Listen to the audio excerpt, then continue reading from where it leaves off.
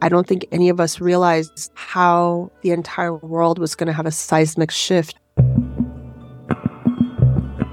I think what I see in Iran is the rise of this consciousness. When women go on the streets and they are like, this is not what we want. I feel immensely proud of what is happening. Of course, scared to death. We need to be around each other.